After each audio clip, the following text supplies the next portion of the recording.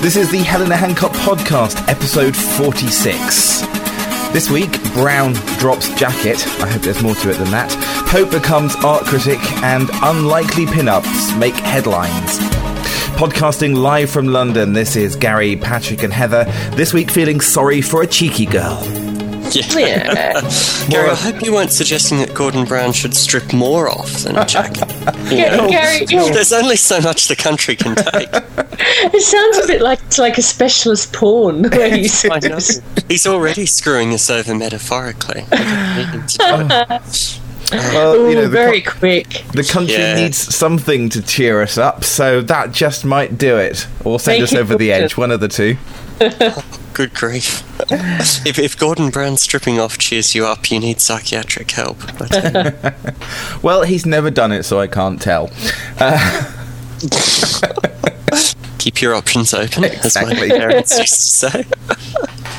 So last year it was Southwold, this year it's the Lake District. Gordon Brown has been urged to ditch the casual beige jacket that became his trademark outfit during last summer's break.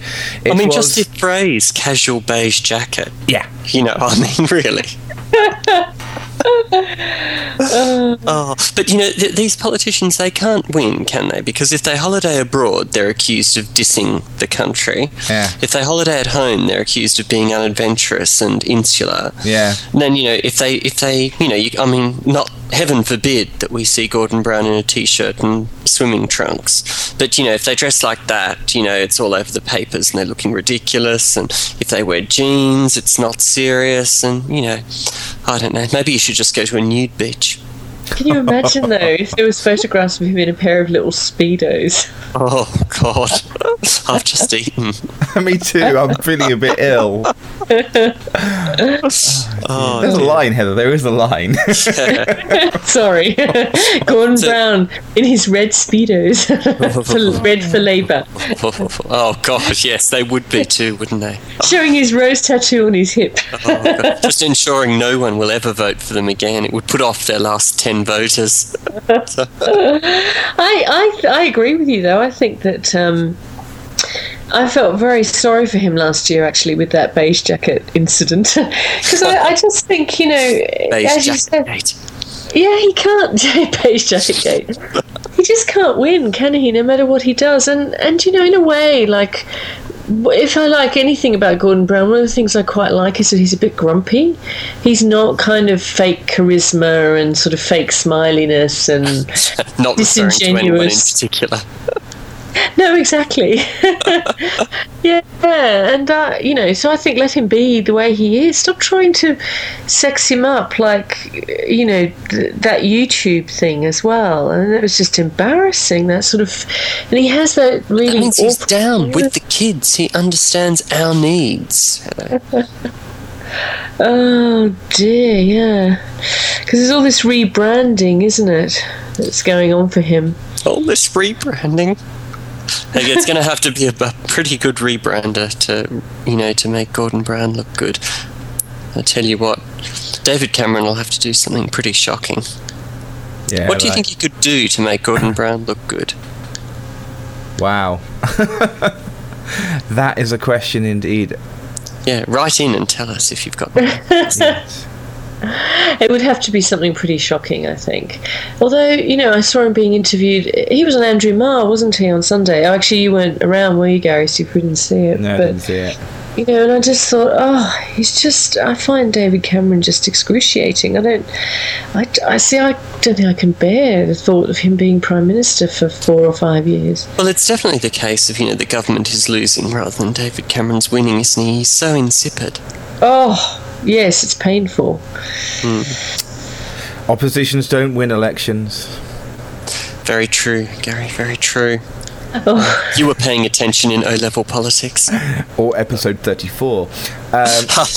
When you probably said it last. Yes. But I don't know. How can you PR somebody that isn't PRable? How can you sex somebody up that, really doesn't have anything sexy about them whatsoever? It does seem, as we've said, time and time again, they're on a bit of a hiding to nothing. See, I think what he should do, he knows he's lost. He must be living in fantasy land if he doesn't know he's lost. which, I'm not ruling out. But so what he should do, he should take a leaf out of Prince Philip's book. Prince Philip speaks his mind, says things. Everyone loves him. See, I agree. That's exactly what I think. I think it'd be great if Gordon Brown just turned into Victor Meldrew. Yeah. That would be just fantastic. Just told a few pressure groups that they were idiots and should get a grip. And, all this sort of thing. Which is what and he's halfway there, isn't he?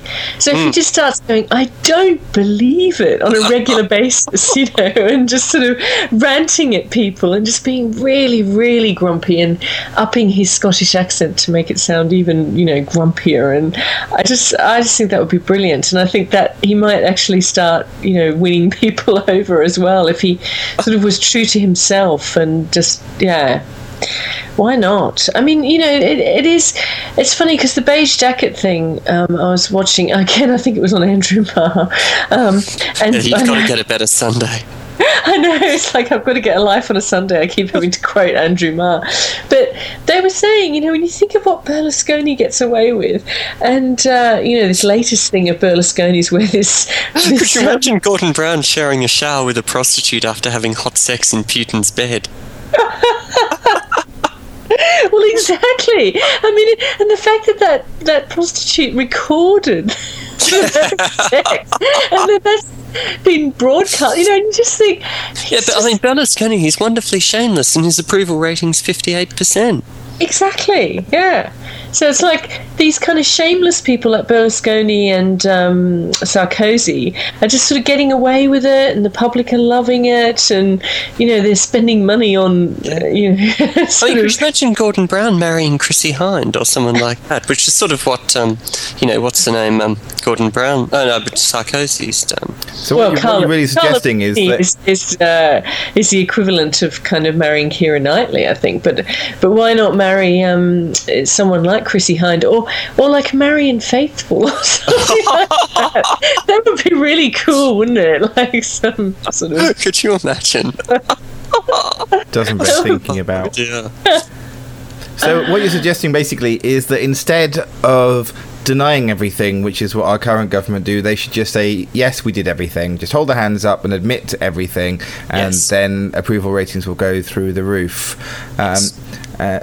Or alternatively, what they could do is, and this has worked for maybe not governments, but it's worked for TV shows in the past.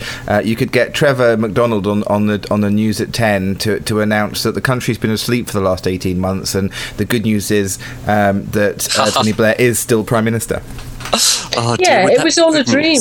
It was all a dream. Yeah, including the brown jacket. You dreamt it. It was you. Right. Tony Blair was in the shower. Huh? No. Is McDonald dead? He must be about 500 by now. No. He's not that old. Poor old Trevor McDonald. He's not on telly that much, but he I think I'd rather have him announce it than some young gun on the BBC, because they've sacked anyone who's at all mature. Yeah, you heard it here first. Trevor McDonald not dead. Oh yes, the BBC's all full of young people these days. I want Arlene Phillips back. I heard apparently 7,000 people have signed an online petition. Oh. Wow. Well, Arlene Phillips could start reading the news, and then she could make the big announcement about it all being a dream. It's quite a good idea, Gary. I like it. Yeah. If we can work out a way to go outside the atmosphere and turn the world back so that we can reverse time, then that would be the perfect Lost, haven't you? No, I haven't. I have no idea what has happened in Lost. Neither do I, and I've been watching every episode. I gave up with that some time ago. I did. I gave up in season 3, I think. No, I've given so much of my life to that program. It's got to give me something back. I'll be galled if there are no answers at all at the end of the last series. I suspect there won't be. It'll be like The Prisoner. Right, actually. Or it will turn out to be all someone's dream. Which will I think I'll burst a blood vessel. Bobby Ewing will come out of the shower. Yeah. just tell you it was his dream all along. I decided that it wasn't worth investing any more of my life in it. They're just going to make up some crappy ending on that show. I don't actually think that when they started it, they knew how it was going to end or really why these people were there. Well, that's not what they say. They do say it's all worked out in their heads, don't they? I don't trust it, though. I don't trust it, because if it had gone well, if the ratings had continued to go up, there'd be another series, and they'd be making more stuff up. But because the ratings have gone down, they have to cut end it short. Yeah. But no, they did say that about 2 years ago there were only going to be 2 more series. It was announced some time ago. Yeah. Okay, well, I stand corrected. No, but they said that because it didn't do as well as it had started out. And so they decided to cut it short because they were originally going to do 7 or whatever it was, 7 years. Oh, that's right. You're right. Actually, you're right, that they were. Yeah, I can't believe that I remember stupid things like that. I'll forget some important appointment or meeting or something, but I'll remember what they said about Lost a few years ago. That must be why everything's going so quickly at the moment. So it's rocketing along at a great pace. The last series. So yeah. I like the way we've segued from Gordon Brown's jacket into Lost. Gordon Brown just makes you despair as much as watching Lost does. Okay, good connection there. Yeah. And another side. He would never make it to the beach, though. Southwold. He made it to Southwold. I suppose, and he could wear the jacket on Lost, couldn't he? Yeah, that would be a great episode. Gordon Brown stumbling around. He gets dropped in. Yeah, but knowing his luck, could get eaten by the polar bear in the second episode, and that'd be the end. Thin. Oh dear. The whole thing about Gordon Brown's premiership being some kind of dream is all a little bit Orwellian, and I saw a great story this week and talk about sort of Ministry of Truth stuff. Apparently in the US, have you heard of these e-readers? So instead of reading a book, you read it on this electronic paper. Have you seen those? Yeah, I saw someone on the train with one of them. They've got one in the US called a Kindle, which Amazon sell. It's not available in the UK, and quite a lot of people bought some Orwell books online, and then Amazon realised they didn't have the rights secured. They thought they did, and because it's all electronic and the Kindle thing is online, they were able to press a button at Amazon HQ, send a signal to everybody who had ever bought this book, and zap it from their Kindle. Good grief! That is really creepy. It's a bit like, you go into Waterstones and buy a book for £5, take it home, and then realise, you know what? We weren't supposed to sell Patrick that book, and they sneak into your house at night and leave £5 on your bedside table. So Amazon, presumably, so they credited people with the money. Yes. And just zapped the books off. Yes. Wow. Yeah. Scary stuff. They have actually subsequently said they're not going to do it again. Yeah. But that doesn't make it right. They did it already. Well, why didn't they just buy the rights for the books? And they refunded people, you know. No one's lost. The law's been... No, but wouldn't you just negotiate the book rights and then say, oops, sorry, we made it? Well, you'd think, really, that would be the ideal thing. But because there's no way that the estate of George Orwell isn't going to want to sell the books. They're not going to say, oh, no, we don't want to give you the rights because you can't give us money. Sorry. But it is scary that you can sort of buy an electronic device and you can buy things for it, and then at the whim of a third party, whatever it is you think you've got as it can be taken away in a heartbeat. I don't like that. No, it's weird. Oh, just buy a proper book then, people. There you go. I have to say I kind of like the idea of this. But anyway, I'll have to see it. I haven't seen quite what size it is. A book's a piece of technology you just can't improve on. I agree with you, but there's something quite appealing about the fact that you could have this little device in your bag on the tube or whatever and just think, actually, I'm at page 10 of the latest book I'm reading. I'm really bored with it. Let me go to this other book. Do you know what I mean? Where if you've got it in your bag and that's the book you've got, and it just, I quite like the idea that you could just flick through and choose a book. And I've seen the size of some of the books you read, Patrick. Just imagine if you could have that great big volume on a nice little portable device. How great would that be? It'd kill my eyes. No, well, I presume that it's like a laptop where you can expand the text. Well, you can have expanded text, and it's not like looking at a laptop screen. It's like the old like LCD display, so it's kind of like black text on a nice background. It's all done to make it very pleasant as a reading experience, you see. Yeah, because a lot of books kill my eyes. I find a lot of books the text is too small, so it'd probably appeal to me. I could do with the big font. Well, I remain unconvinced. You can't hate everything, Patrick. I mean, it's yes, he can and he will. If it was invented since 1940, I don't want to know about it. I actually like having books on a bookshelf, so that would be one. Although I suspect that what I would probably do is, if I absolutely love something, is go and buy the book, because that's the other thing, is that often you buy books and they end up being a bit trashy and you just give them to a charity shop, and this way at least you would be able to just delete things that you weren't interested in reading again. That's madness. Why would you do that? You've bought it already, you've got it in electronic form, you can read it anytime you like. Why do you need the cover to be showing out on your bookshelf? You're just showing off, aren't you? I just like having the book. If I really love something, I like to have it. It's making a statement, Gary. It's nice having bookshelves full of books. Yeah. So I guess you also think that it's great having a CD shelf full of CDs as well. Well, that's common. Okay. No, that's the irony there. Of course, I buy stuff on iTunes, and I really hate having to buy CDs now. It's the same thing. I know. I don't. Yeah, that's true. You're right. It's like the doctor and the dentist. The dentist is trade and comes to the back door, and a shelf of CDs is the dentist of the display world. Oh, very good. I don't get that. It's all right. Don't worry, I was insulting you. Carry on. That's fine. Pope Benedict believes the stunt would not have been contemplated with a copy of the Quran. Apparently, he's attacked Glasgow Art Gallery's invitation to vandalise a Bible. The Pope has condemned a disgusting taxpayer-funded exhibition in which visitors are urged to deface the Bible. Visitors were offered pens by gallery bosses so they could scrawl comments on the text, leading to a host of puerile and obscene remarks. That couldn't have been foreseen. No, I mean, much as it galls me, I'm going to have to say I agree with the Pope. I agree with the Pope. Can you imagine? Oh, I'm going to go and kill myself now.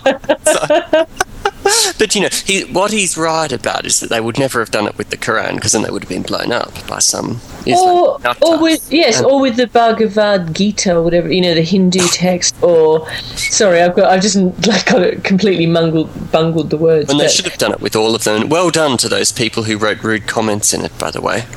No, you see, I don't agree with that. I think they would never have done it with any other text, and they wouldn't have stuck, like, you know, one of the Dalai Lama's books there and said, "Oh, deface." Well, they should have. He's a horrific human being. But it's defacing books, and I just don't agree with it. I just don't think. I mean, even if they put a Jane Austen novel there, I would have been horrified. You know, defacing book is not art. How does that?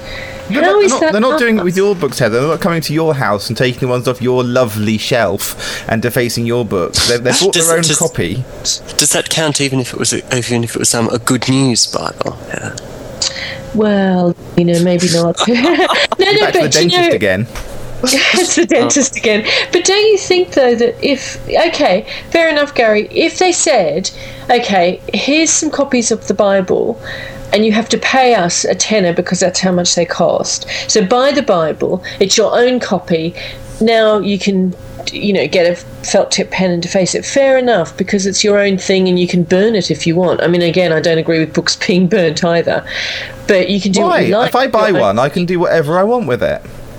No, of course you can. I just don't like the implications of that, and the sort of, you know, the provenance of burning books and things. But I think, Sorry, I'm just being silly. Go ahead. You're making a point. Yeah, no, that's my point really. Is that I don't like the symbolism of what they did. And that's where I also agree with the Pope. I don't think it's art. You see. But then, you know, who am I to know? Yeah. What is art? What is art, hey? Oh, surely those people in the Glasgow gallery know much better than you, Heather. Well, Know exactly. your place. Know your place. Know your People limits. that wrote obscenities across the Bible. Do you not have to do it and then look at it to figure out whether it's art or not? Because if you agree with that, then you're right, and if you disagree, you're wrong. Because if you got a great painting of years gone by and it's just a black canvas and it was like some artist from way back, one of those loser artists from the olden days. Yeah. What, like Michelangelo or someone? Yeah. Yeah. Leonardo da Vinci. Yeah, go on. Yeah, that crap. Yeah. Some of that stuff in those lovely galleries, and they actually didn't paint it. You couldn't say whether it was art or not. So if they never actually scrawled on this Bible and you weren't actually able to look at it, Gary, I like that. Oh, that's good. That's good. Gary, that's very Descartes of you. Gary expounds Cartesian philosophy. Yeah. I'm going home to read my copy of Borges's Labyrinth now. Yes, God's sake. But you can't answer it, can you? Heather? No, because it's a rhetorical question. What? No, it wasn't a rhetorical question. It was is an a actual rhetorical question. It's rhetorical. It has to be. Oh, anger. Okay. Controversial. How is it? How is it rhetorical? I mean, it's rhetorical because if it didn't happen, then it never happened. Right. So what I'm saying is, in order for us to judge whether it's art, we actually have to do it. It has to have happened. Yes. That's just madness. The world's really gone down now. Oh dear, my head's hurting now. You'll be Can we saying talk next. about some prejudices again? What? Can we talk about my prejudices again? Yeah. That was easier. I'm surely you've got prejudices. I mean, the thing is, okay, if I didn't make my bed this morning, now that's art because I could win the Turner Prize with an unmade bed. Tracy Emin's. However, I'm the only person that's viewed the unmade bed. So does that make it art or not? Oh goodness me! You started it. Somebody's going to bring up the whole tree falling in the woods thing in a minute. And I'm going to leave. Exactly. What's the sound? The tree One falling hand in the woods. The tree falling in the woods was at the back of my mind. Yeah, I knew it. Like I said, it's Descartes all over again. Talking of things which are ludicrously not art, the People's Plinth. Yes. I love the People's Plinth. I love the People's Plinth. Have you been watching it? Yeah, bit, yeah. Oh, it's on one of those funny channels, isn't it? No, I actually went and saw it for real the other day. Oh, no, sorry, I've not seen it on telly. I've watched it at Trafalgar Square. It's online though, isn't it, as well? Is it? Oh, is it? Everything's online these days. Yeah. I saw one silly woman tonight. She's going up there because she wants an hour to herself. She's going to read a book. Well, she's going to read David Tennant's memoirs. Not even going to read a good book.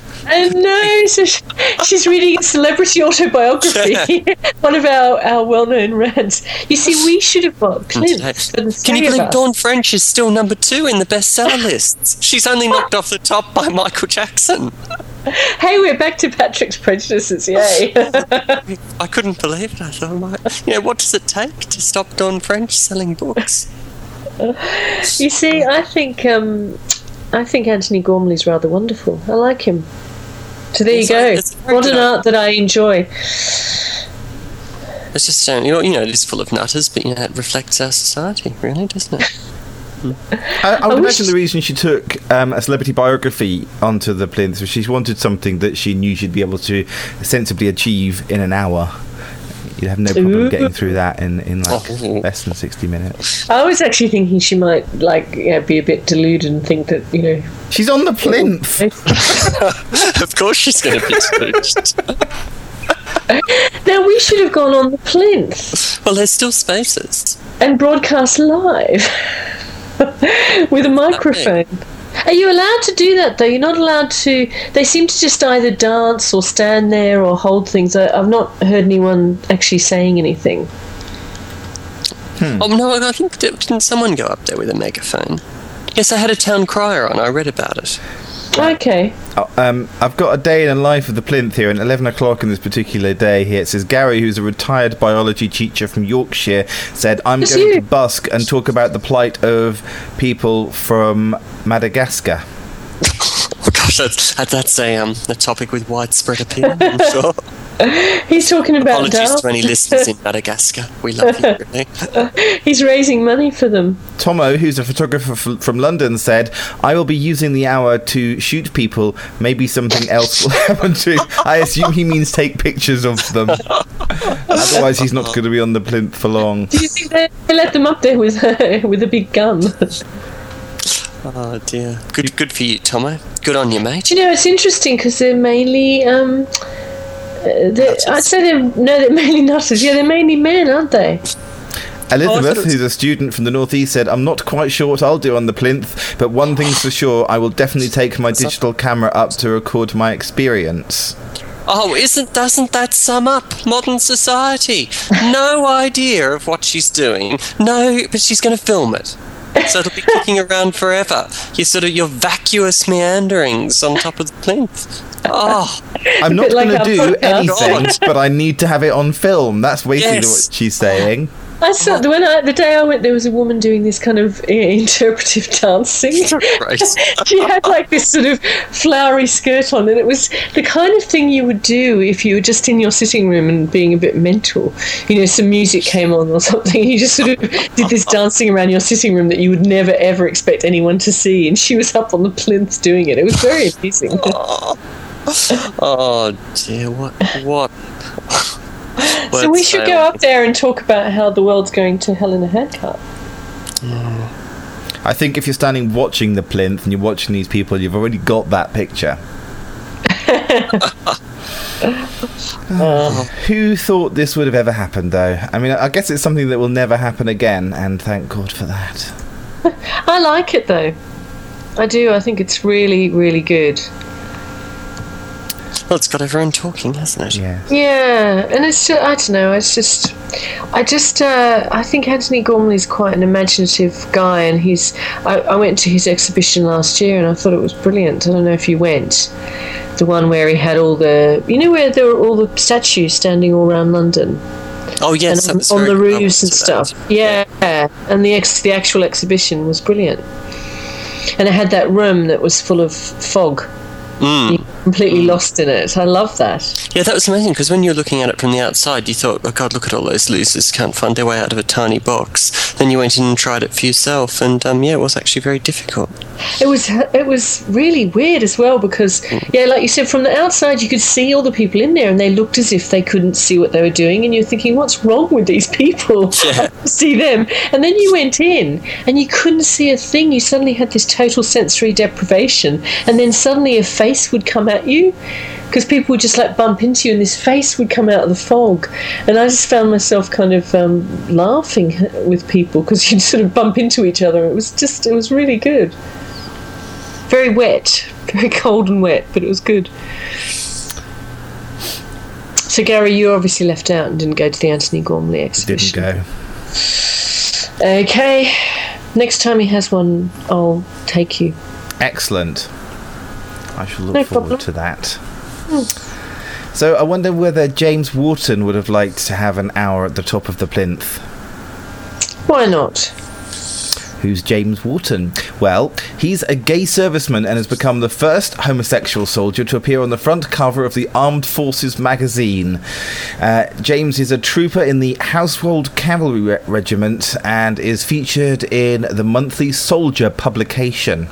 It's kind of one of those magazines you kind of expect to see on the end of Have I Got News for You, isn't it? Everyone's gay these days. I know. It's not special anymore. I'm going to stop it because it's just not cool anymore. It's yeah. Oh dear. Anyway, there's a couple of pictures of him in the papers today. One sitting provocatively on top of a tank. I don't think actually it's provocative, but you kind of got to big it up a bit, haven't you? I'm so glad that the photographers for the Army magazine are being influenced by Cher's 1989 If I Could Turn Back Time video. That's good to know. So it does look just like that Cher video, doesn't it? Boy, I hope he's not wearing the same thing as she was. maybe or not wearing, as my dad would say at this point. And he's also standing to attention, but not like that, dear. on the front Stop of the it. on the front of the magazine as well. And they've nicely highlighted the word pride, which is very sweet.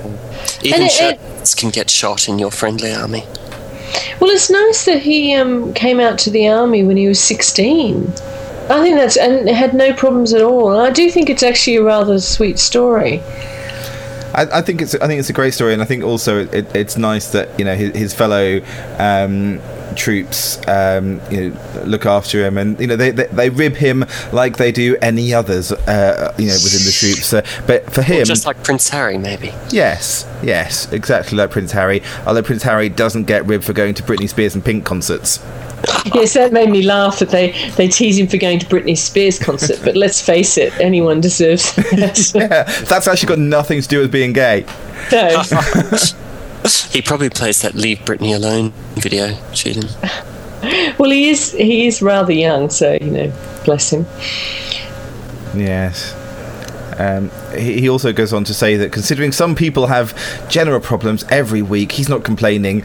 He said, I haven't got any personal problems. My problems are like any other soldiers, bombs and bullets. Absolutely. That's nice. Isn't it? Nice, cheery perspective on things.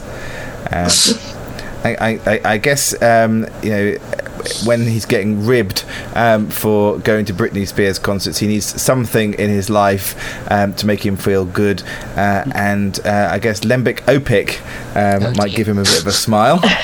You said ribbed with quite a bit of relish there, Gary, as if it was some sort of weird sex act we should know. No, I've already made my comments about provocativeness and standing to attention. I'm done with the double entendre for this week. Just as we come on to Lembit as well. I know. You've peaked too soon. So according to our favourite newspaper, the Daily Mail, he doesn't have millions in the bank, and without being too unkind, the grey frizzy hair, spectacles and squinty smile don't exactly scream pin-up boy, but there is something about Lembit Opik, something that seems to attract attractive women, something that made the Liberal Democrat MP look like the cat that got the cream as he showed off his latest lady to fall under his spell. Yeah, well, Sean Lloyd, go and read the weather.